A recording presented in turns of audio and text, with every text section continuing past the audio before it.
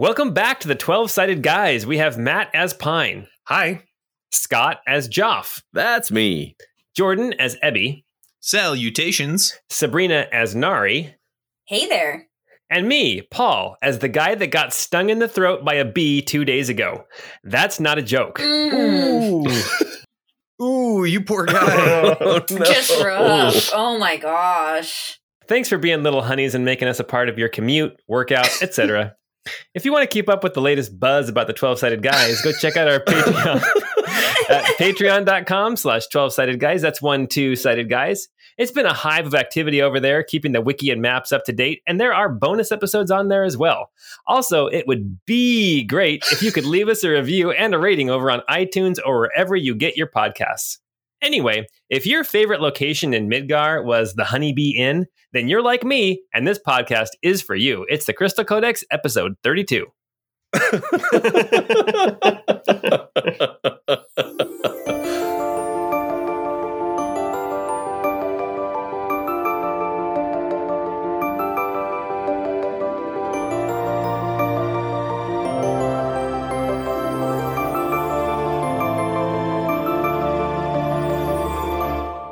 Man, you're really taking it like a champ.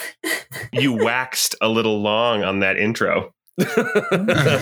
Oh, actually, this is one of my shorter ones. Anyway, so yes, I did get stung in the throat a couple of days ago, and for whatever reason, it is still just killing me. Were you pulling a Hank Hill and just really going over your lawn or something? Or No, we were trying to bury a dead chicken. One of your chickens died. One of our chickens died. That's too bad. Arnium Celadar, Royal Geomancer. How I wish you and I could sit face to face, discuss the nature of crystals and their link to the world and divinity. Perhaps even have you explain the purpose of us, the Ormex, how we fit into the vast existential struggles of the lords and ladies. Did we research this all together? Who was I back then? Did I have a name? A family? It does no good to dwell on things that are long since past, and yet I cannot help but feel that there is some important truth buried in the deep recesses of my mind, in the annals of our shared existence. You made me, I believe. But to what end, I do not yet know. But I suspect that our role in this is not yet finished. Our purpose is yet unfulfilled. I know I cannot do this alone. Arnium, you must help me know what keeps them asleep. Somehow in these pages, or others, there must be a clue to unlock this. Being in Arkelvy has been interesting for me. I am confronted by new and strange customs and peoples, and always I am filled with some dread at being found out and captured.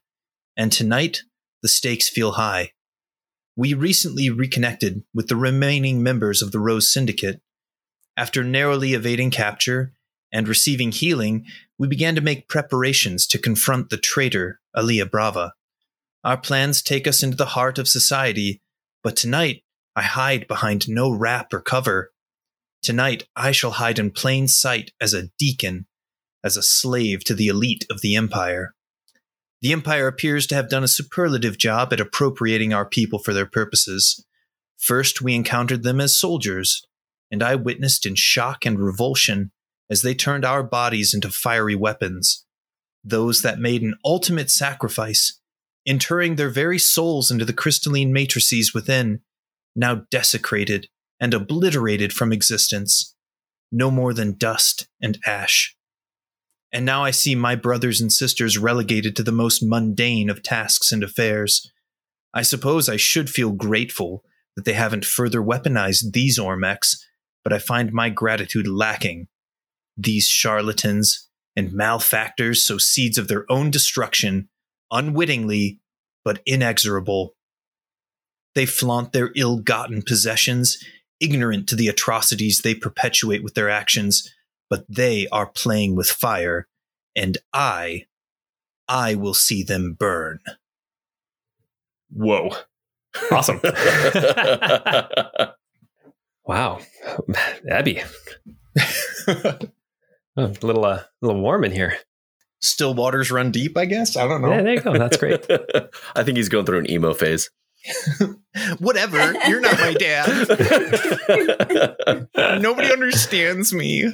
Oh, all right, guys. So today is the day of the caper at Eberly Manor. I don't know how else to put it. Before we jump right in, was there anything else that was not accomplished in the last 2 sessions? Anything short and sweet that you wanted to do before we go undercover and get this caper started? Pine had some things, just 3 things, and we don't have to role play them. I can just tell you what they were. Cool. First, Pine wanted to purchase some studded leather armor to wear underneath his costume, try to conceal it. I don't think that his normal armor would fit underneath this costume and not look weird. Okay. Yeah, that's perfect. Second, he would like to buy a military saddle to take with him when they leave so that he can have a nice saddle for Crumbles. Perfect. And third, question for you, Paul. Would it be out of place for a gentleman of high stature to wear a sword to this party? No, it would not be. Although, like a sword, like a gentleman's sword is fine. As far as I'm going to say it now and I'm going to instantly regret it. But like a great axe on your back or something like that would not be appropriate. But like a gentleman's weapon, I'm just saying, like a rapier or a saber or even a longsword and dagger, that kind of thing. That would be fine. But you wouldn't go walking in with a spear or something like that. Gotcha. Okay, well, the third thing that I'll do then is I will spend time sharpening and thoroughly cleaning and shining up my sword. Okay. Perfect. It looks like your military saddle is going to cost you 20 gold pieces, and then your studded leather armor is going to cost you 45. Great, thank you. No problem. All right. Anybody else? Joff wanted to paint a skeleton on Abby. Nice. We got to be festive, you know? I'm thinking like Karate Kid style too, like just like a really corny one, like all across him. With your permission, Abby. Oh, that'd be fantastic. I'm picturing like a Dia de los Muertos kind of thing. But Yeah. that's great. Yeah. Yes. I was thinking like, is it Coco? Is that what it is? Yeah. Yeah. Cool. Awesome. Abby's going to show up in the party and be like, "Arrah! Let's do this." All right. Very cool. Yeah. Is there anything Nari wants to do? I think the only thing Nari would want to do is just kind of coordinate with Sir Bortimus. Yeah. And make sure that we're just all good to go on the escape. But I think we've already kind of covered that. So Yeah. You have. And that's I guess I won't bring my great axe, but I will have like my hand axes on me. You're not going into the party, Right. right? Yeah. So you with the great axe is fine. Because you're not going into the party, specifically a party where the governor is there and there's other like highfalutin people. Wearing a sword would be okay, but yeah, that's a different story. All right, and then Abby, anything that Abby wants to do? Sorry, you can cut this. I had a mouthful of chips. Microchips? Wah, wah. Oh, no. Now we have to keep it. Oh, jeez. No, I think Ebby is pretty much ready to go. You know, I mean, he's just going naked, so it's going to be a little bit weird. He's going to be, I mean, he's not even wearing a shirt. He's not even like Winnie the Pooh in it. So is he going to have his half plate built into him like it says in the player's handbook that they can? Or are you going like armor off and everything? Oh, I think I probably would keep that half plate. Yeah. I'm not crazy, so. Okay. Yeah, not that it's done me any good, but I'll wear it. Exactly. Awesome. Okay. All right. Well, then let's go ahead and jump right in. A couple things before the party gets started. Bortimus and Nari, I believe you guys had planned on having like a wagon available somewhere nearby, like at the park or something nearby the manor. Does that sound about right? Yeah, he said he would be able to get someone to be a getaway car. Perfect. So the getaway driver is Sir Bortimus, okay? Just to the east of Eberly Manor is where Eberly Park is. Bortimus shows up with a carriage. It's not a fancy carriage. It's very mundane, but it is completely enclosed. So it has little windows on the doors, but you can pull little curtains to keep it closed and to keep prying eyes out. He shows up with that carriage.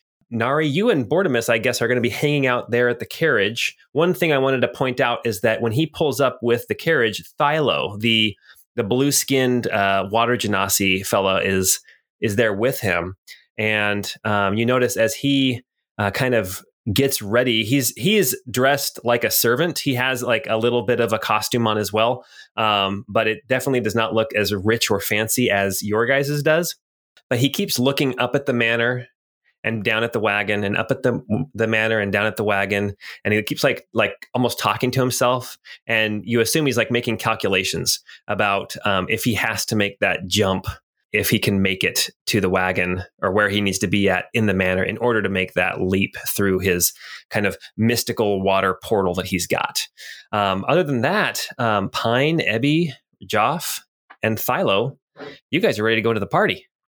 One thing real quick, I have to, before we separate, I have to be able to see the people for the spirit messenger to know who to go to. Perfect. And then how far does the spirit messenger work? It says as long as you're within 1 mile. 1 mile. Okay. Yeah. All right. Awesome. How big is this manor? This manor is not a mile wide. In fact, if you were to, easy, from where the carriage is parked, the complete opposite end of the manor is still well within a mile. Okay. And you have to roll as well, right, to see how many people? So I get 3 people. Okay. I can choose up to 3 people I can see, and then it works for 1d8 hours. Oh, okay. I rolled a d8 and got a 6. So we've got my spirit messenger can relay messages between us for 6 hours. Okay. Awesome. Wait, does this mean we finally get to talk to Squire? You get to talk through him. Through him. Oh. He's like the switchboard operator in the I'm 50s. so excited to meet him. He's all, oh gosh. He's like, go ahead.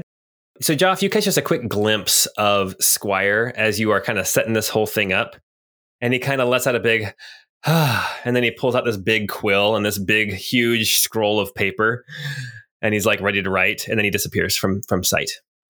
So, yes, other than that, Thylo is standing around. You guys are kind of out at the carriage right now. Bortimus is sitting.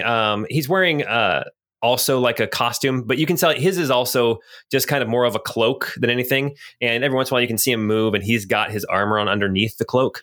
But he's sitting up in the driver's seat of the carriage, just kind of trying to look relaxed. And Thylo walks up to Pine and Ebby and Joff, and he nods and says, I think I'm as ready as I'm going to be. Well, then let's not wait any longer. Thylo and I will go in first. I don't think we should go in all at the same time. I am at your command, Master Joff. Beep, boop, wolves. Now, a quick, well, we'll see what happens. Yeah, I'm nervous about this. Yeah, well, okay, I'm gonna give you a little hint because I'm a benevolent DM. You did not say your name was Joff when you got your invitation. Yes. Just a heads up. Just a quick reminder. Okay. All right. So I want to make sure that everyone's aware of that. Okay. I was super creative with my names. Yeah, exactly. I just took the 2 people that are from my backstory. Oh, that's great. All right. So Pine, you start to head towards the gatehouse of the manor. Thylo walking a few steps behind you. His eyes are downcast. As you approach the manor, it's nighttime now. The sun has gone down. You can hear like music and drums in the streets. You can see people kind of not running back and forth, but there's definitely like a fun atmosphere in the air. It is drizzling, but people don't seem to care. They are, talking with each other. There's lots of people drinking in the streets. You see people walking into other people's houses. There's a kind of like just this almost like a neighborhood party type of a feel. And Pine, you and Thilo approach the gatehouse for Eberly Manor. You can see the gatehouse is pretty wide. It's wide enough for at least 2 wagons to go through side by side. And on either side of the opening, you see 2.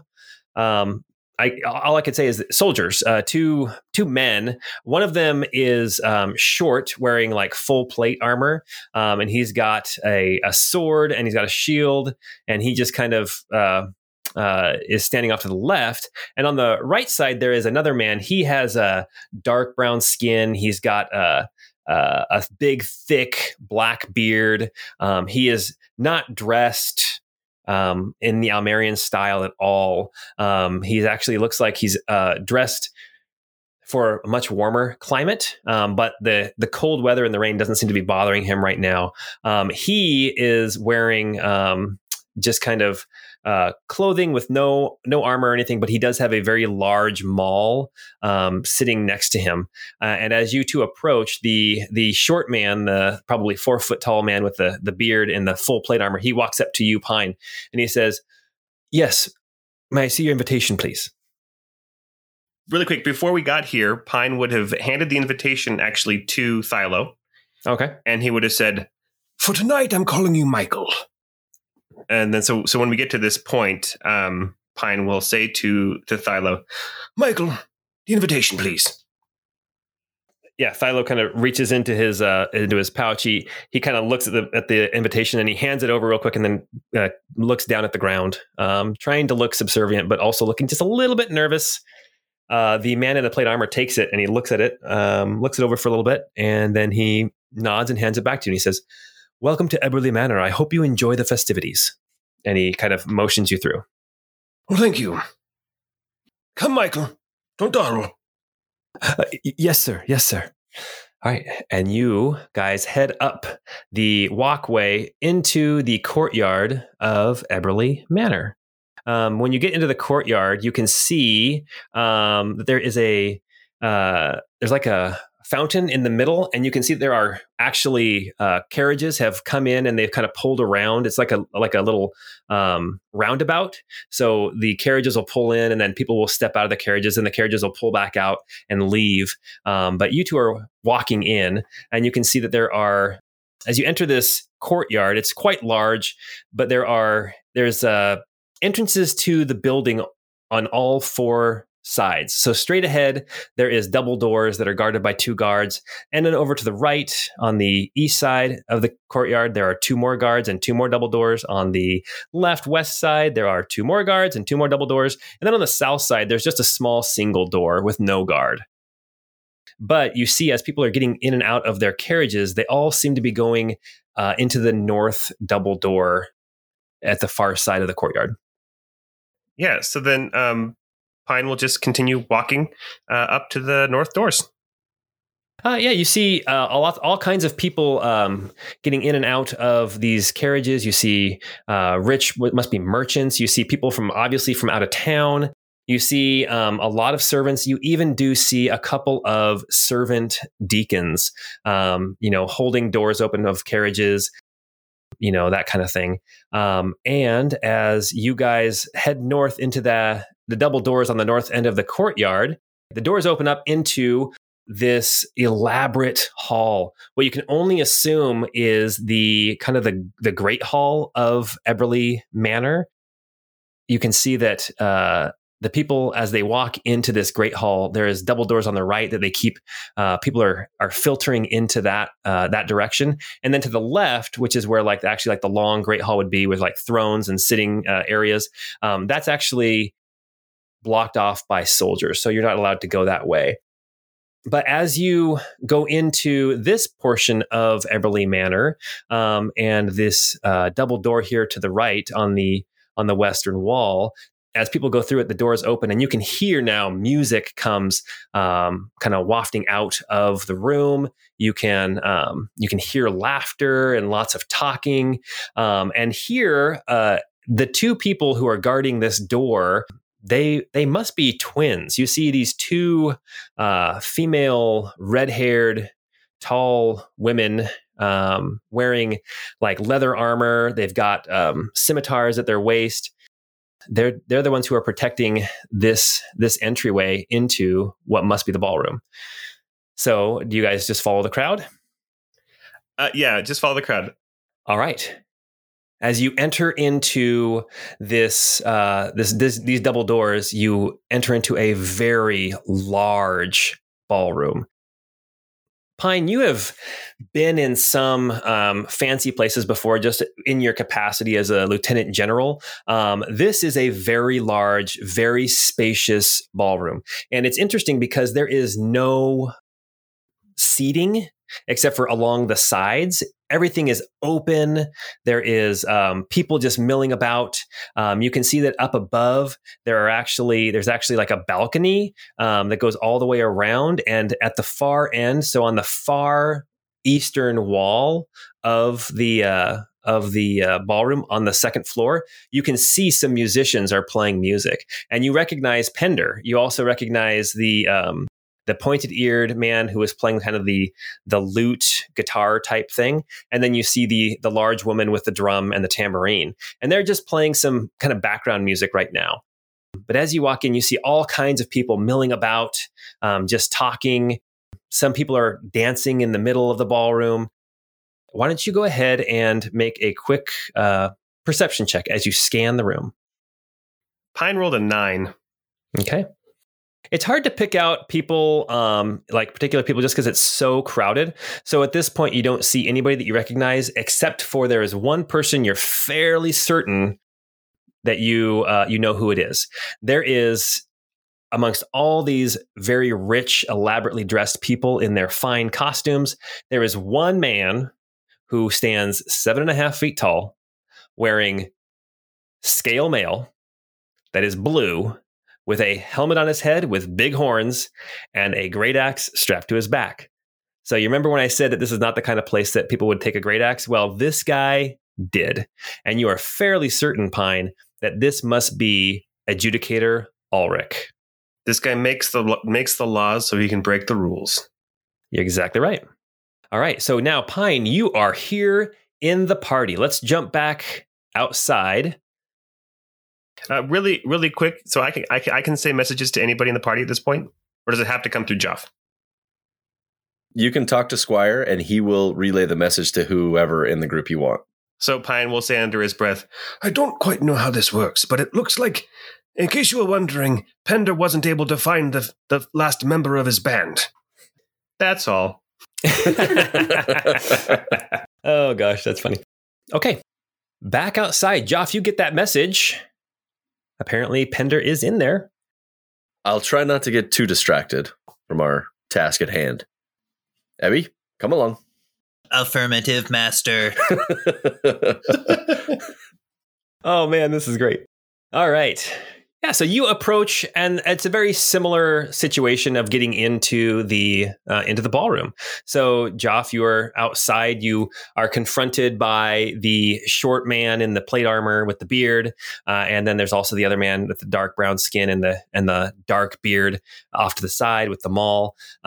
You show him your invitation. He says, "Welcome, Mr. Simon," and then he lets you in. And as you follow the path of partygoers, it takes you north into the courtyard. You follow north through those next double doors into the Great Hall, and then off to the right into the ballroom. Joff and Ebby, you two are now in the ballroom as well. Okay. Oh, and then one thing I forgot to tell you, Pine, when you came in, you can see along the wall that a lot of the servants that people bring with them are just standing along the wall, trying to stay out of the way, but keeping an eye for their master, in case they're needed. So Thylo kind of looks around the room. He kind of looks at you a little bit panicked, and then he just goes and stands over along the wall, kind of to the south. Pine will give him a subtle thumbs up. Awesome. All right. So Joff and Ebby, as you guys come in, why don't you guys make perception checks as well to see what you can see? Oh, okey dokey. Joff got a 22. Ebby got a 13. A 13. Okay. Yeah, Ebby, as you're looking around, you see a lot of like probably 5 or 6 different deacons.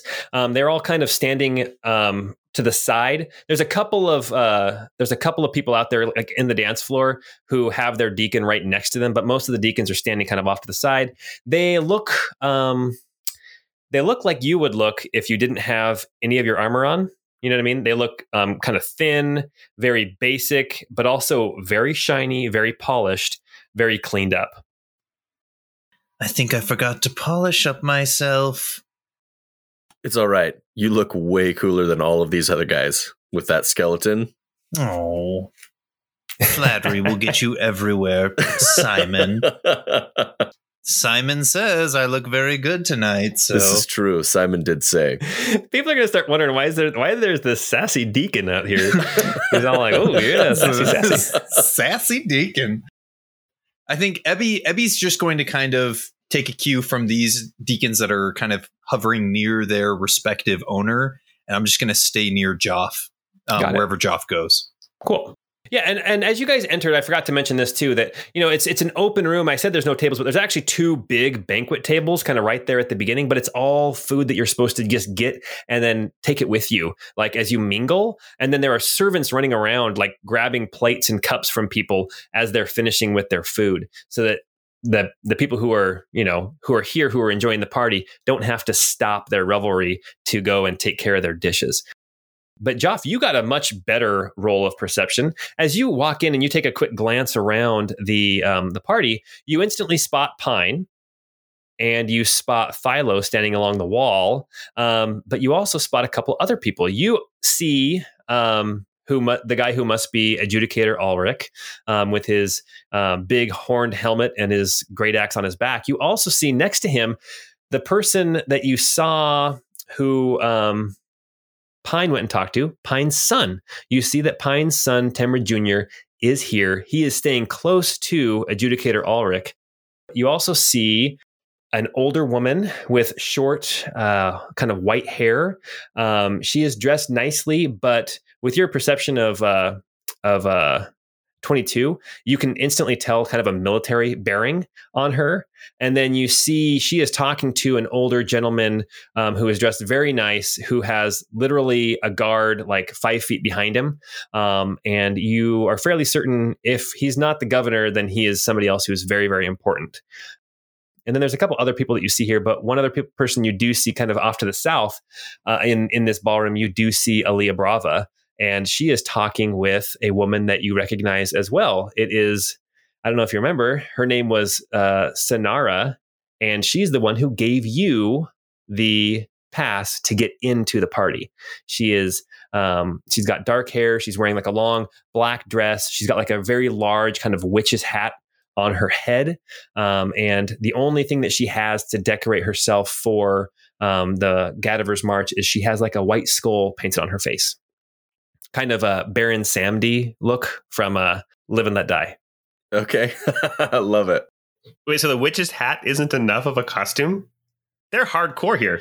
No, witches are not dead. The lady wears a witch's hat all the time. Oh, she's one of those. Well, when she came out and gave Joff his ticket to get in, she was wearing the big hat. It's a fashion statement. Exactly right. Joff will mumble to Ebby, I'm going to head over there and wait. We were going to poison the stuff first. You're going to poison the food, yes. I believe last time we talked, we said don't poison the hors d'oeuvres. Wait till like the main course. Yes, that's right. And it's the hors d'oeuvres right now, right? Oh, yeah. This is like little finger foods and stuff, little finger sandwiches and ham rolls with cream cheese inside, bacon wrapped around water chestnuts, that kind of thing. Ooh, okay. Although, question, Paul, noticing that there's no other tables in here, would we like retire to another room potentially to eat a meal? Or am I now that we're here, is it safe to assume it's all finger foods all the time? That's a possibility. As far as the finger foods, because unless they're going to bring out a bunch of tables or something, that's also a possibility. There's a lot of people in here though, and so yeah, I mean, you can ask somebody. I'm going to mutter under my breath to Squire to have him relay it to everybody else. I have another idea. If I can get into conversation with Aaliyah and have a servant, Ebby, bring us drinks that are poisoned, then we can do it discreetly that way instead of directly involving everyone. That works for me. It would incapacitate her, but it would definitely not cause any kind of distraction at the party. That's true.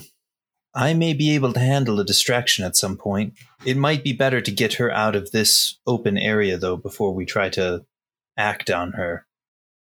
What do you think, Nari? I'm just a little bit worried about her being suspicious. I'd just be careful about offering her a drink just in general. She's pretty sharp. As you guys are talking about Aaliyah Bravo, you can see that she's kind of going around from person to person, and she'll talk to them. And every time she's talking to a man, you see she's a little bit more like touching. She'll put her hand on their shoulder and hold it there just a little bit longer than is normal. She laughs at all the jokes. So Pine will go to the table because there's free food there, and we haven't poisoned it yet. That's right. So Pine will make some of those bacon-wrapped water chestnuts. All right. Put it on a plate, and then he's going to go try to start mingling. I have a question, though, Paul. Yes. Pine has an accent. Is that right? I'm assuming Pine has a Menorese accent, yes. Okay, all right. Just making sure. Okay, so Pine will go start trying to mingle, not with Aaliyah Bravo right away. Mm-hmm. Just kind of wandering around and introducing himself to just random people, like, this is a good party. I like the music's great. You having a good time? You wander over, and it's kind of funny because I'm just going to play off of what you did with your token in our virtual tabletop. You literally wandered over to the jester. I couldn't see. As you wander around with your plate of food, you're like, oh yeah, how do you like these water chestnuts, right? You got to remember, you are dressed like a fancy old Bird Bones guy, right? And this woman she's very thin. She's got like the jester's cap on, and her face is she's got the motley makeup on her face, and I guess she's also not dressed up for Gadiver's March. She is dressed in just like motley. Why don't you make a quick either insight or perception check, Pine, as you go to talk to her? Okay, Pine rolled a 6. I think she's flirting with me. You keep waiting for her to start juggling or something, right? And so as you kind of walk up to her and you start mingling, she let's see. She says, "Oh, nice choice. An old buzzard." How could you tell I was old? I'm wearing a mask. And then she kind of reaches over and kind of kicks your cane a little bit. Oh, it's cosmetic. It makes me look fly as hell. Well, I can tell by your voice that I was not wrong. You having a good time? And she says, So you come here often? Yeah, exactly. She's like, oh, I always have a good time everywhere I go. Yes. And then somebody else walks by, and then she has a really quick, witty thing to say at their expense that I am not quick enough to come up with off the top of my head. Pine will move along. Okay. What's Joff doing? Joff is mingling as well, trying not to focus too much on Aaliyah and just kind of distracted by the adjudicator, maybe. But there's dancing, right? Oh yeah, there's definitely dancing. So he's kind of in the middle of the dance floor, kind of dancing, and just like watching everything happen around him. Okay. Ebby is just standing like a statue behind him while he dances.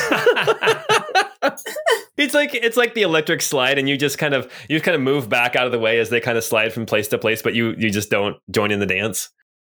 Just trying to stare straight forward. Are you like keeping exact same distance from Joff as he does the electric slide, just moving back and forth, but not doing any fancy moves? Oh gosh, I think that's probably true. Actually, yeah.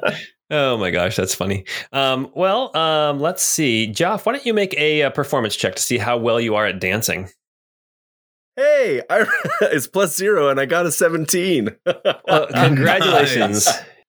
Congratulations. You pick up on the boot scoot and boogie pretty easily. Very good. Yeah, so you're dancing. I was going to say stomp, stomp, kick, kick, ball change, stomp, kick, kick. That's right. Oh my gosh. Thank you. Was that 7th or 8th grade? 7th and 8th grade PE. Thank you for making us learn line dancing and square dancing. Yes, we did have to do that. I thought we were doing the Monster Mash. That's Cha not cha, yet. real smooth. All right. Okay. As you guys are enjoying these festivities, Nari, you are sitting out in the carriage with Mortimer. Oh no, I can't even say his name right. Bortimus. You're sitting out in the carriage with Bortimus. I believe it's pronounced Zanzibar. Yes, that one did come up as well. All right. So Bortimus is sitting on the seat of the carriage. What are you doing, Nari? I mean, I think originally I'd kind of be casually chatting with him, and then just sort of watching the people around me. As long as nobody is stopping to notice us, I wouldn't mind staying, kind of in sight and just chilling. Unless if I notice somebody kind of watching us. Right. Okay. Make a perception check. 26. You see a lot of people going by. You see people actually going into the park, like holding hands. You actually hear music coming from inside the park as well. It doesn't seem like anyone is paying any extra attention to you. Your carriage is actually parked kind of along the side of the road, right next to the park, where there's actually some other carriages parked there as well. It seems like some of the people who were brought to the party here at the manor in carriages, this is where they've kind of parked their carriages. Awesome. So yeah, I'd probably just kind of want to stay a little bit in the shadows. I mean, I'm wearing all black, so it should be easy enough to do. Just kind of keeping an eye out. And I would like to ask Sir Bortimus if our mutual wafer friend is still safe. Oh, no. He says, yes, she's safe. She really wanted to be a part of this, but I don't think this is the place for her. I think once we wrap things up tonight, then she can be more bold in her movements. I absolutely agree. I'm happy you're keeping her safe. That's good to hear. Perfect. Okay, Ebby, I realize there's one thing that I forgot to have you do. Actually, I don't even need you to make a roll.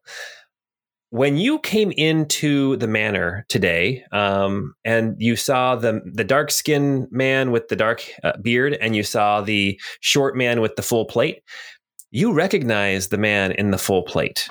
Going back a few episodes, when you were down in the Chamber of the Wilted Rose, and the door opened, and you saw Aaliyah Brava's mercenaries for a short second, there was one man who was standing there, and he kept kind of tapping his chest every few seconds.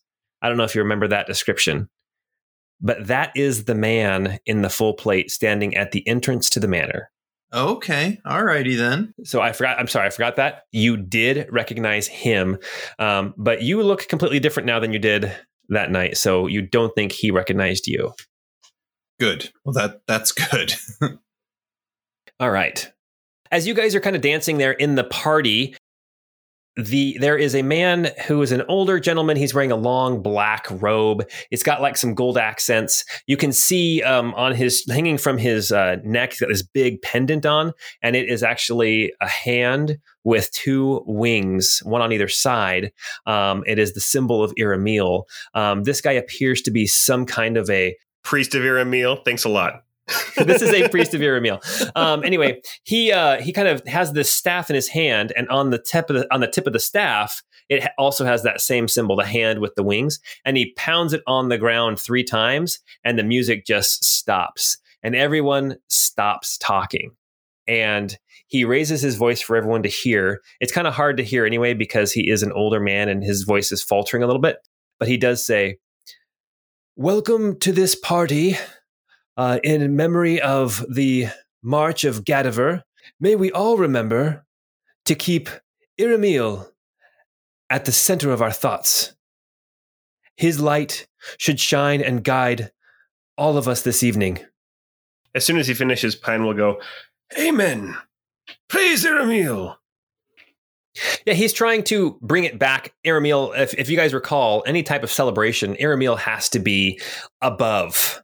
So even at the temples for other deities here in town, there is always a symbol of Aramil above the symbol of that deity. And so he is just kind of reminding everyone that Aramil is the patron deity of the empire, and don't you forget it.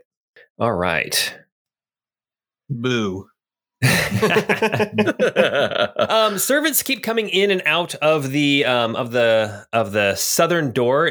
In the ballroom, you guys came in through a double door that was on the western wall, and on the southern wall, there's another double door, and you can see that servants keep coming in and out of there, bringing more and more food to replenish the food that gets taken from those two tables that are in the ballroom.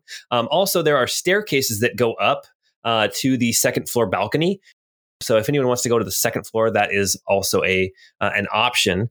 But let's see. Nari, you are still sitting out there, maybe getting a little bit anxious. And suddenly, Nari, in your brain, only you can hear this. You hear this.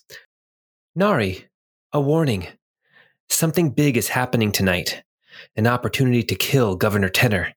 It should bring down the house. Stay away from Eberly Manor. And that was Kira's voice. You heard her voice come through your sending stone. Okay, I will respond to that.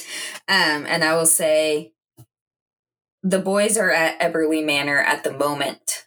Are they in danger? And I think that's it. I'll just leave it at that. Yeah.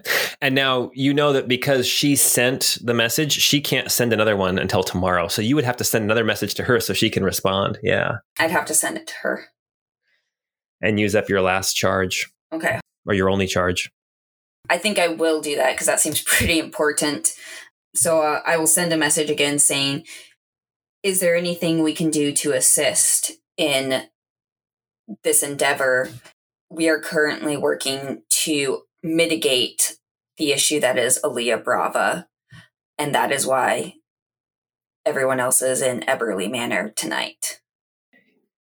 You get a response back from Kira, and it says, they are inside now? They must get out. A new cell I just became aware of has been planning something for months. It happens tonight. And it ends there.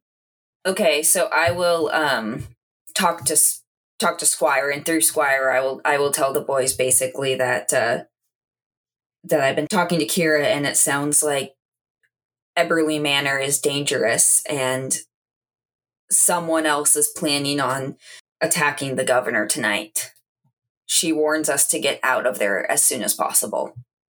Well, if someone's attacking the governor, then we would be okay, but it sounds like there's planning for a lot of collateral damage. Yes. If we can get Alia Brava and get out ASAP, I think that would be best. But that's unacceptable. There are hundreds of innocents here. They're all guilty. I just met like the funniest jester. I think she was totally into me. But but she has done nothing wrong except for insult everybody that passes by her. So you're going to try and save the governor? Well, not the governor. If we don't know the plan, we can't do much to mitigate it. I think it won't do any good for us to get hit in the crossfires anyway. This is unacceptable. Be that as it may, if we can get Alia Brava and get out, I think that would be best. Real quick, note, Pine, your son is in here. I know. I mean, I'm not saying that specifically, but yeah. I could relay a message to your son discreetly for you if you need. I mean, if we need... damn it. What if we were to use Thylo to get your son out of here, and then the rest of us try to steer Alia Brava into a place where we can apprehend her and then make a break for it? If they're anticipating a lot of collateral damage, why don't we just leave her here? Wouldn't that be a loose end? In stories, if you don't see the character die, they don't die. Sorry. That's true. That's very true. Unless it's a dog, they always kill the dog off screen. That's true. That's true. But people, they have to die on screen for it to stick. I want Aaliyah Brava. I want the information she has. I will go and warn your son. If we warn my son, we warn the adjudicator as well. If we warn the adjudicator, we warn the military presence. He's like glue. He's right by his side. I doubt he can get away very easily, let alone leave the entire party. Well, do we just stick to our plan then? Let's move quickly. So out of character, guys, Yes. Pine hates this. This is exactly what he was afraid of with teaming up too closely with Fallen Heaven. Because this is, from what it sounds like, this is straight up, don't care about the casualties, terrorism. Well, this isn't Fallen Heaven. Well, it's a new cell. It's a different group than Kira's, is what it sounded like. Yeah, it sounded like Kira was telling you that there's a new group, a new cell of Fallen Heaven that has been planning something for months, and it's happening tonight. And she just found out about it and is telling you. And she did say it should bring down the house. What if there were people like meeting in the bathhouse that we never really dug into? I wonder if that's related at all. This is no time for a bath, Ebby. He's feeling left out. He didn't go last time. I'm just not as polished as these other ones are. They're so shiny. Ebby, you look fantastic. Don't think otherwise. But that would also make sense. Apparently it's black market crystal technology, and it would take something big to bring this place down. Yeah, Pine, you can't help but remember a certain explosion. Yes. With crystal tech. All right, well, I'm going to go introduce myself to Aaliyah. Who has the poison? Oh, I don't know if we established. I think we had mentioned having me do it, Okay, but my sleight of hand's only +4. I could do it. Maybe if we get enough people sick, they'll go outside to be sick. Well, I guess let's try it. So as you guys are getting prepped outside, Bortimer, I kept saying Bortimer. Thank you so much, Jordan. Bortimus he hops down off the carriage and he comes over to you, Nari. He can tell something's up, and he says, "What's the matter? What's going on?" I just got a message from Kira from Fallen Heaven. It sounds like another faction, another cell has, well, it sounds like they've planned to take down the whole party and everyone in it. So I'm looking to get the guys out as soon as possible. He looks like aghast. He says, "There's a lot of innocent people in there."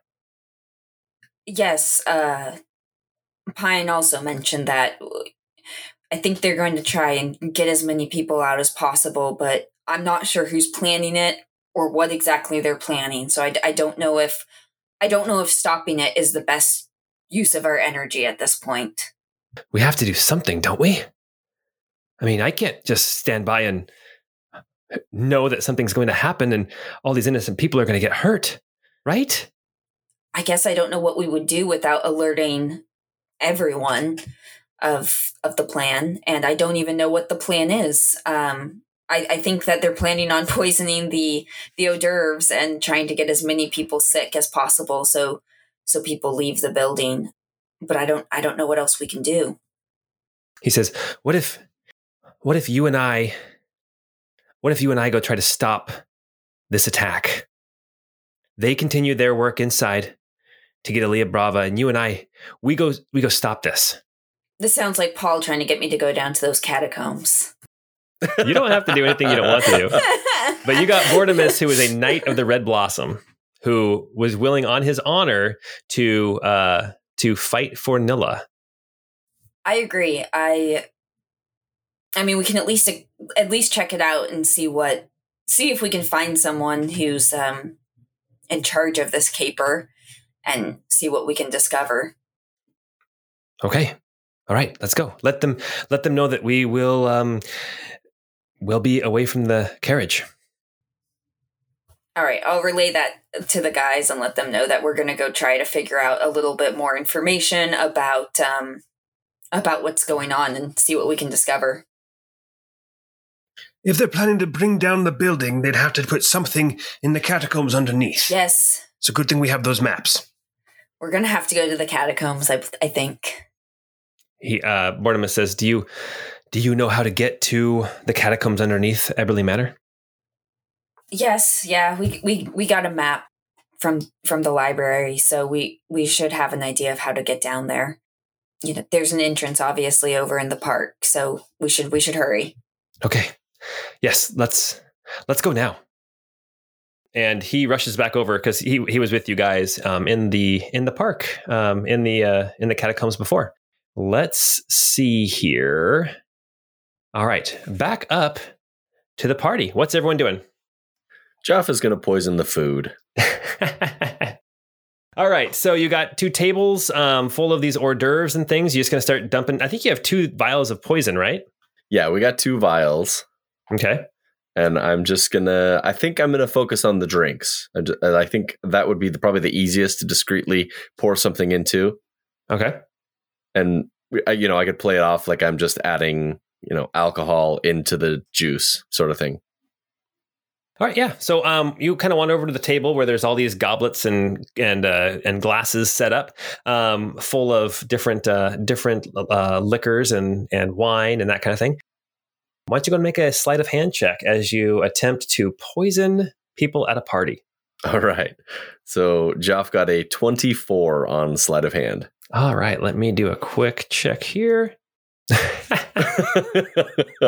All right. The only person you might have noticed ended up rolling a natural 1. So as you go to start pouring this poison in and earn your new nickname, Roofy. Oh, no. Oh, no. Roofy. Oh. It is a nice combination of Roos and Joff, though. Oh, it is. It true. is. Yeah, there we go. Yeah, you actually you pour this into the drinks, no problem at all. And before you know it, you have an empty vial in your hand that you kind of tuck back into your pocket, and you have 1 more vial of poison. Now, did I get all of the drinks, or is that? You got the vast majority of the drinks, yes. Okay.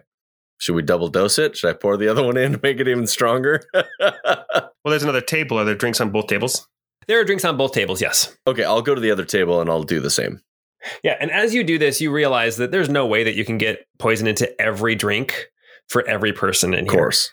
It will still be a small percentage. Make another sleight of hand check. Okay.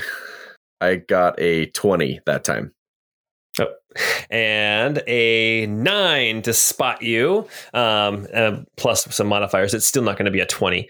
All right, perfect. So then as you walk over to the other table, you kind of, I'm guessing you kind of grab a drink for yourself and kind of, you're kind of looking at different drinks and you poison them and you grab one for yourself that's not poisoned. And there you go. You now have poisoned drinks now here at this party. I will then so I'll have 1 for me. And I will have Ebby grab 2 more poisoned ones and bring them with me as I go and introduce myself to Aaliyah and Sonara. All right. Pine, what are you doing? Pine is watching his son very closely. He's moving around the dance floor, but he's looking at Temrid, trying to figure out a way to get him out of here should things go south. You can see that he is he's joining in conversation. Like Ulrich is, you can hear his laugh. It's a big booming laugh, and Temrid is standing kind of behind him just a little bit. He joins in with the laughter. Every once in a while, Ulrich will kind of turn back towards Temrid and ask him a question or say something, and they'll have a little laugh, and then he'll turn back around. But you can tell that Temrid is definitely kind of seen as at this point the servant of Adjudicator Ulrich. It seems like, as you're watching, it seems like Temrid is enjoying himself. You don't think he's actually noticed you yet. Well, because my disguise is hella tight. Yeah, exactly. Bird bones, right? Yeah. All right. And then, Ebby, what are you doing? They're hollow. Yeah, they are hollow. Ebby's just going to kind of play along with Joff, carry the drinks over to Aaliyah and Sonara.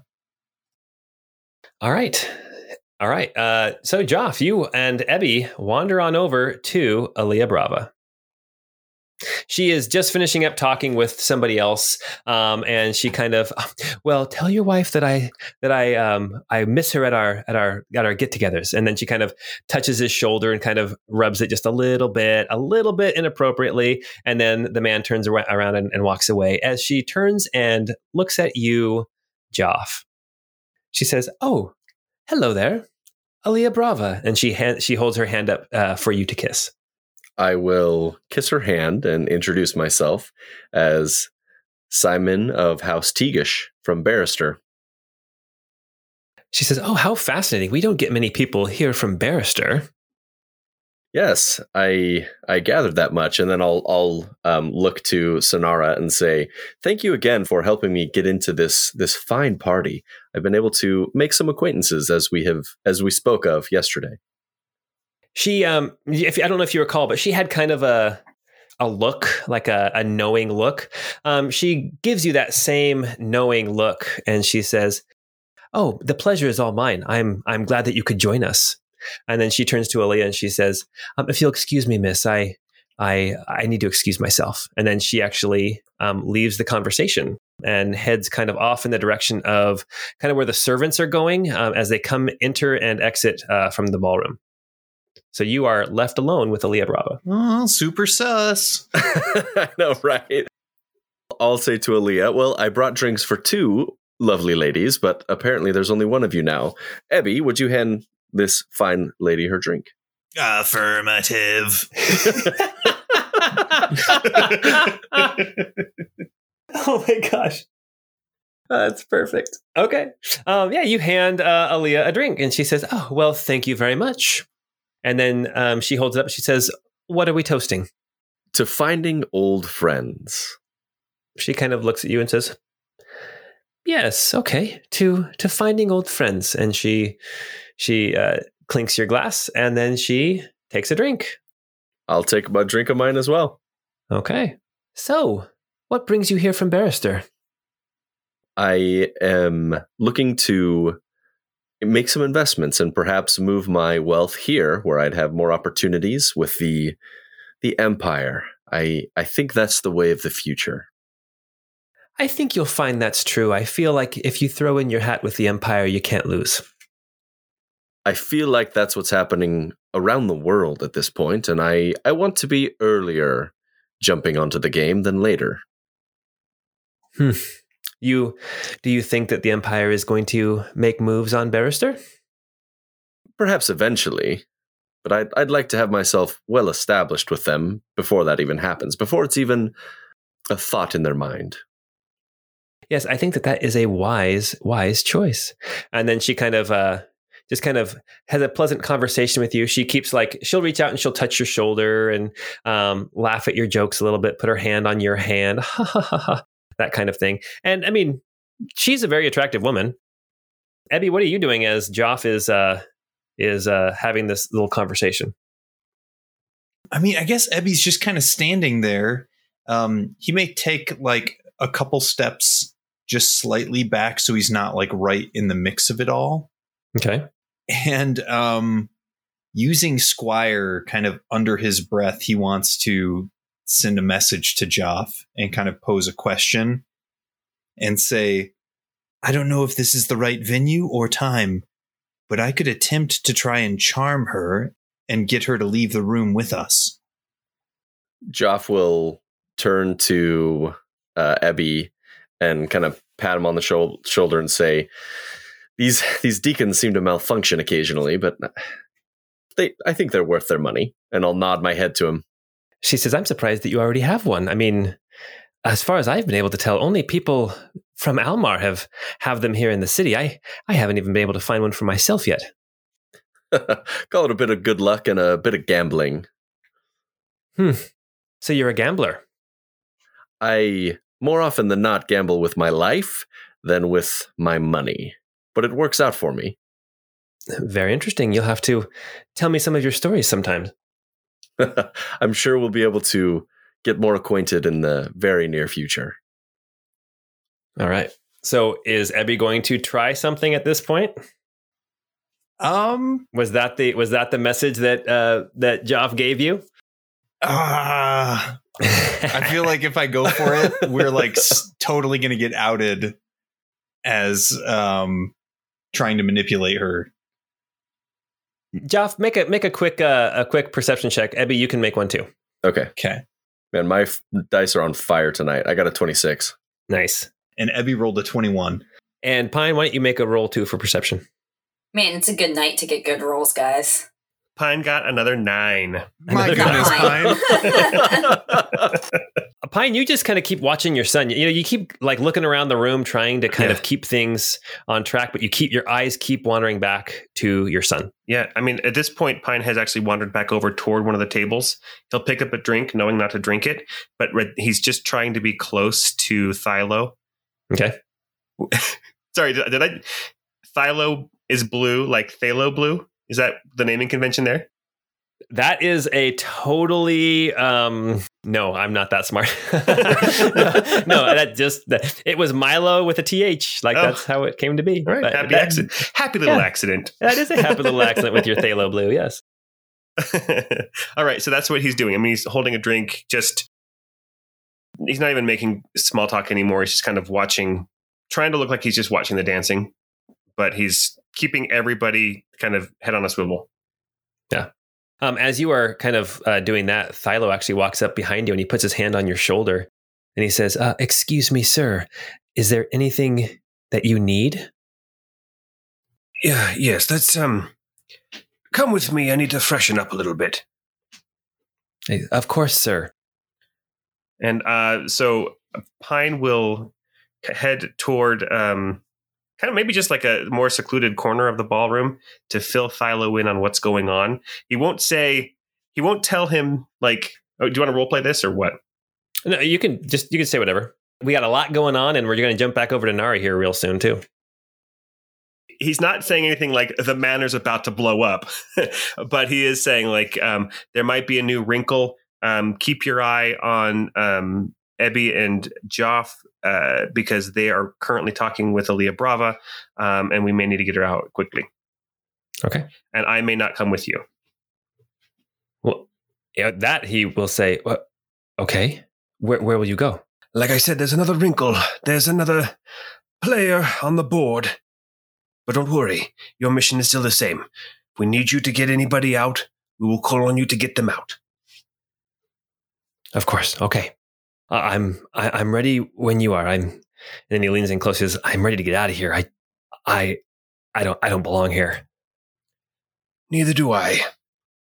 Okay. So, going back to Ebby and Joff, you guys both notice as you're kind of talking with Aaliyah, you see people are starting to kind of grab their stomachs a little bit. You see people kind of excusing themselves. You see one person kind of walk over and just throw up right into a plant. And Aaliyah takes notice as well. And one thing you guys also notice, Joff especially, is that she is not affected whatsoever. Damn it. That snaky bitch, she's probably immune to poison. I didn't even think of that. But I did notice Paul made a roll when I handed her the drink and he got a really high roll. And I was like, damn it, that's her Constitution save. Well, actually, that roll was kind of... that was for something else. No, Aaliyah Brava is she's basically a Yuan-Ti pureblood, and they are immune to poison. Yes. Okay. So people are starting to get sick, and we are jumping back over to Nari and Bortimus. Okay, Nari, you and Bortimus go tearing through the park back to that garden shed where you can get down into the crypts underneath the park. And what is going to happen is you guys go into the park, you go into the shed, you tear open the trapdoor, you go down those stairs, and you get back down into the hallway that is now choked with roots and vegetation, thanks to Ebby's plant growth spell. Rutabagas and turnips. Vegetation, not vegetables. I did try to catch myself. All right. Yeah, so as we get down to the catacombs and I can't see, I am definitely going to cast my light spell so I am able to see on myself, so I can do a 20-foot radius. All right, yeah. So you get back down into the catacombs that you were just in a couple days ago. These roots have now filled up this space. It's hard going to get through this hallway. You do manage to get through, but it takes a long time. And as you and Bortimus kind of stumble out into this kind of more open area, if you recall a couple of weeks ago when we were playing, there was this room that had sarcophagi that you guys kept kicking the sarcophagi and taking lids off, trying to wake up the dead. And robbing. Yeah. Did we finally succeed? As Nari, as you and Bortimus stumble into this room, there are 2 undead here in this room, and we are going to roll initiative for the 2 of you. All right, Nari rolled a 12. All right. As you guys stumble out into this room, you see these 2 undead, and they both look familiar. Not like you recognize the specific people, but you recognize these types of undead. One of them is like a zombie, but he's wearing armor. He's got a sword. It looks like he moves faster than a normal zombie would. The other one looks similar, but he is wearing a robe. And as you enter in, they both look at you and point. And quick on the draw, Bortimus rushes forward to attack the wight who is wearing armor, and he's going to make 2 attacks with his longsword, and he is going to hit 1 time, and he is going to deal 10 damage to the wight. All right, that brings us to Nari. All right, Nari will go up to the other enemy, and she will swing with her great axe, 17 to hit. That will hit. For 12 damage. Okay. And then hit again for 8 to hit. Except that's a 1, so... That's a 1, so that will miss anyway. Well, don't I get to reroll the ones? You only get to reroll your damage if it's a 1. Oh, that's right. Okay, never mind. Halflings get to reroll their 1s. All right. Now it is these bad guys' turn. It looks like the wight with the sword is going to attack back at Sir Bortimus twice. And it looks like he misses both times with a 13 and a 5. And then the other one is going to step towards you, Nari, and he's going to attempt to do the life drain attack on you again with a natural 1. So it misses. Okay. Get out. That brings us back to the top. It is Bortimus's turn. He's going to take 2 attacks real quick against the same guy. The first one is a miss with a 9, but the second one is a natural 20. So he is going to deal 15 damage with one of these hits to this wight. And Nari, it is your turn. She will go again with her axe here. A nat 20 to hit. Oh, perfect. So that was 8 damage. So that ends up being... It looks like you rolled a 4 plus 4. Yeah. So that'd be 4 times 2 plus 4. It should be 12 if my math is correct. Okay, so that's 12 damage. That was not great. And then we'll roll again for 22 to hit and another 12 damage. So another 12 damage. I'm consistent. You are consistent. That's great. And you knock this guy down. He crumples to the ground barely, but you got him. And now this the wight with the sword and the armor is going to strike back at Sir Bortimus 2 times.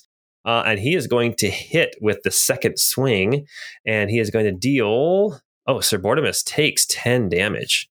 And that brings us back up to Sir Bortimus, who is going to attack back.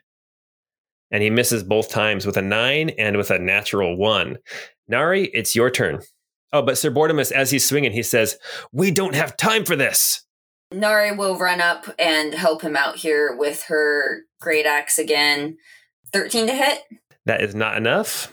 Okay. And then she'll try again. 10 to hit. Okay, now this time the wight is going to take one attack against you and one attack against Bortimus. So against Bortimus, it is a 12. That's a miss. And against you, it is a natural 1. It's another miss. All right. And that brings us back up to Bortimus. 2 attacks. And 17 and 17. 2 hits. And he is going to deal... Oh, man. He's going to deal 4 plus 5 is 9 damage from his 2 hits. And...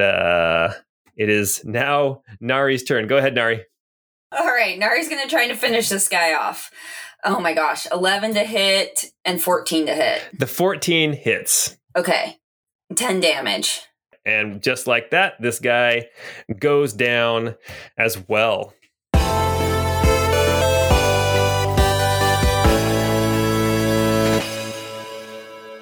just gonna say, let's get out of here, man. Like we gotta hurry.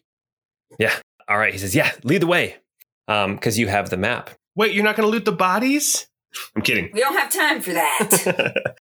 All right. Okay, cool. As you guys, as Nari and Bortimus move deeper into the crypt, we are going to jump back up to the ballroom. You cut to Pine having a conversation with somebody. It's like, funny, ballroom is actually the first thing I look for when buying a new pair of underwear. Oh my goodness. I should tell that word to the jester. I think she'd like that. The guy says, you're funnier than the jester. Joff, you're talking with Aaliyah. You see people starting to get sick. Not everybody, but enough. And you can see, let me make another roll real quick. Okay, yeah. At one point, you're kind of looking around the room and you see the Governor Tenor. He is this well-dressed man. He starts to get kind of like clutching at his stomach, and he kind of like rubs his chest a little bit, and then he leans over and throws up all over the floor. And he has now been poisoned. You see the older lady with the short white hair who has that military bearing. She is instantly right next to him, putting her hand on his shoulder, and then she like kind of like forces him down to his knees so he can kind of like catch his breath. And she's whispering something in his ear as she looks around the room, and she puts her hand like on her rapier that she wears at her waist. You'd see that Ulrich, the adjudicator, he is still laughing boisterously, but he glances over at the governor and he notices something is wrong as well. And he takes like 3 quick strides over to the governor as well. People are starting to notice that something doesn't seem right. Joff is going to jokingly say to Aaliyah, I think the chef might get fired today. She says, oh, why would you say that? And then she looks around and she sees people like getting sick. And she's like, Oh, no. It appears he may not have cooked something well enough. If you'll excuse me, please. And then she actually starts to leave the conversation. As she leaves the ballroom, Pine, she actually ends up walking right by you. You can see in her face that she has a concerned look in her eyes. So she is about to leave the ballroom from the south door, where you have seen servants come and go. What does everybody want to do at this exact moment? Just a second. I need to look up the description of a spell. Okay. Compel duel? No. Ebby is going to start heading that direction as well. He's just going to be straight up following her, basically. Okay. I'll follow too. I have a spell. It's called Paralyzing Shout, but it's the same as Hold Person. And it doesn't say anything specifically about if they make the save, if they know that the spell was cast. I'm assuming that as soon as I say something or start to cast a spell, she will know, right?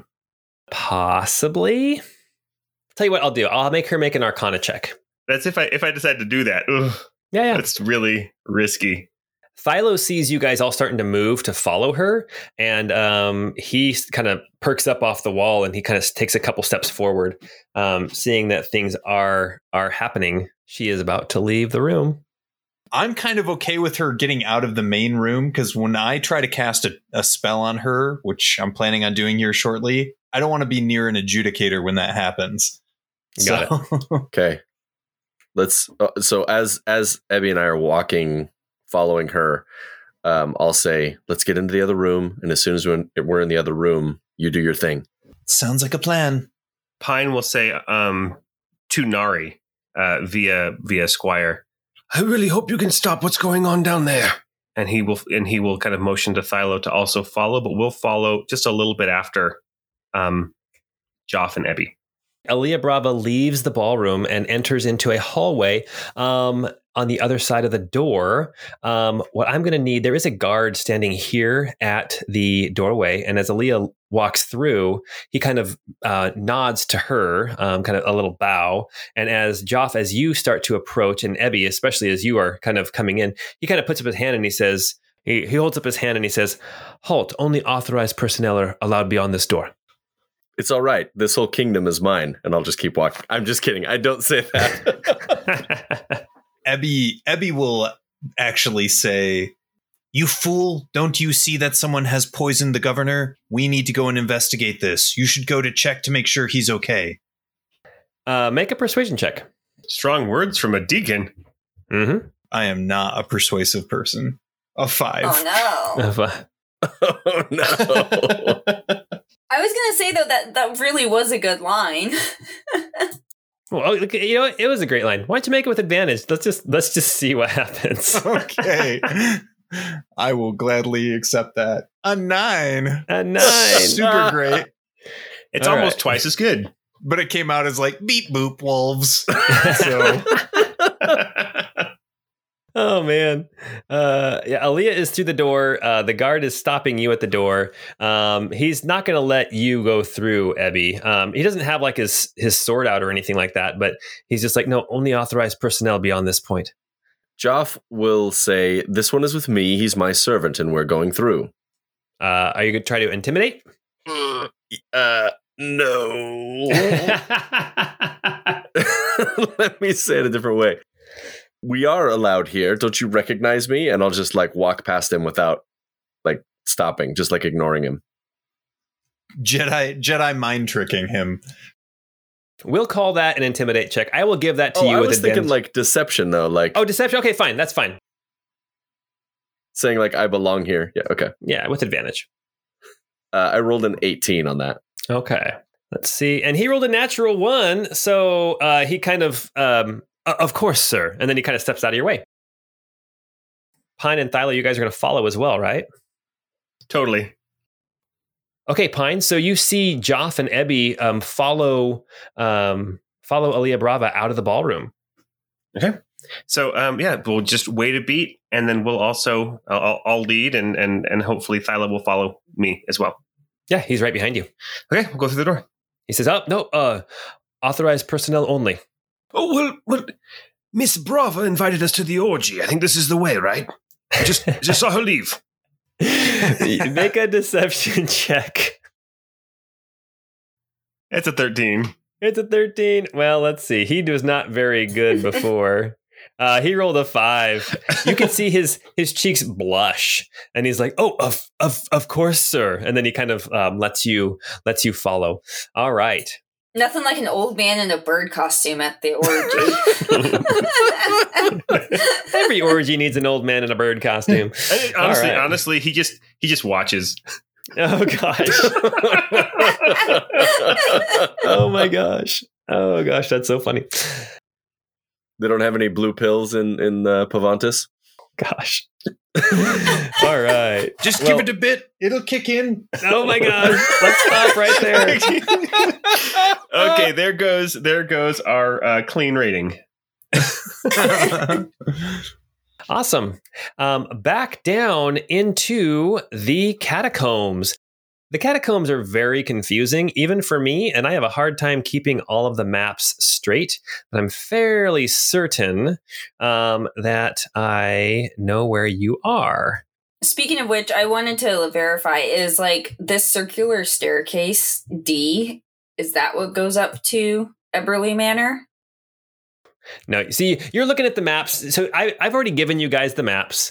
So I've already given you guys the maps. That circular staircase actually goes further down. Okay.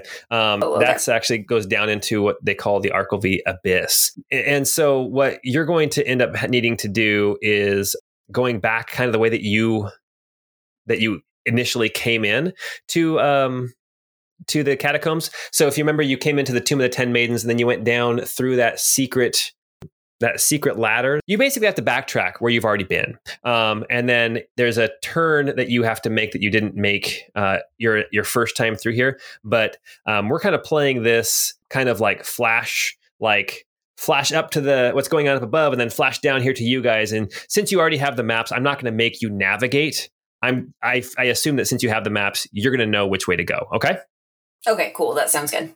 All right, Bortimus and Nari, as you guys come rushing back through the same way that you guys came, you go down these stairs into a room that you kind of recognize. This is, last time you guys were here in the catacombs, this was an area that you guys spent just a little bit of time in.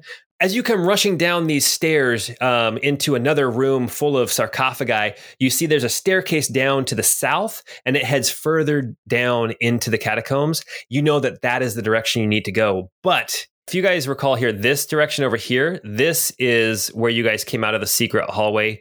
There's a ladder down here that goes right up into the Chamber of the Wilted Rose. But now you know from the maps that you need to go down these stairs. In your way, you see 3 skeletons and 1 more white. And we are going to roll initiative again. All right, Nari got an 18. I'll kind of turn to Bortimus and say we might be able to just kind of, run past them since we need to go over here to the left. Nari got an 18. And Bortimus got an 8. The skeletons got an 11. And the white that's in here got a 16. All right, that brings us to Nari, you're up. You can see that there are 3 skeletons. One of them is kind of blocking the staircase that you need to go into. And then the other 2 skeletons and the white are more in the middle of this chamber. Yeah, so I am going to run down to the south where that other skeleton is. Okay. And kind of stand by the staircase and then swing at him. Basically, my goal is to just get down and not necessarily try to fight. So 24 to hit with 13 damage. That is enough. You crumple the skeleton. He crumbles underneath the weight of your blow. Sweet. And then I will yell back to Sir Bortimus, and I will let him know, just, kind of hurry. Let's run down these stairs. He says, yeah, you don't need to tell me twice. And he comes running down past you as well and rushes down the stairs into the next area of the catacombs that now, Nari, you are going completely by map. You have never been this deep into the catacombs before.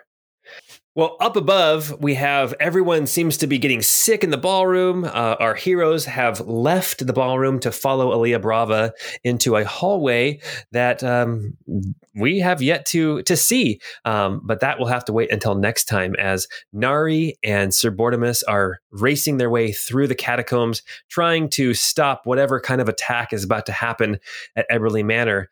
We will pick this up next time. Anyway, thank you guys for joining us tonight. We have had a great time of improvising your way through some social interactions, as well as clobbering some skeletons and some whites. And next time we get together, we'll see just how easy it is to subdue Alia Brava. Paul's going to bring the house down. Until then, have a great time.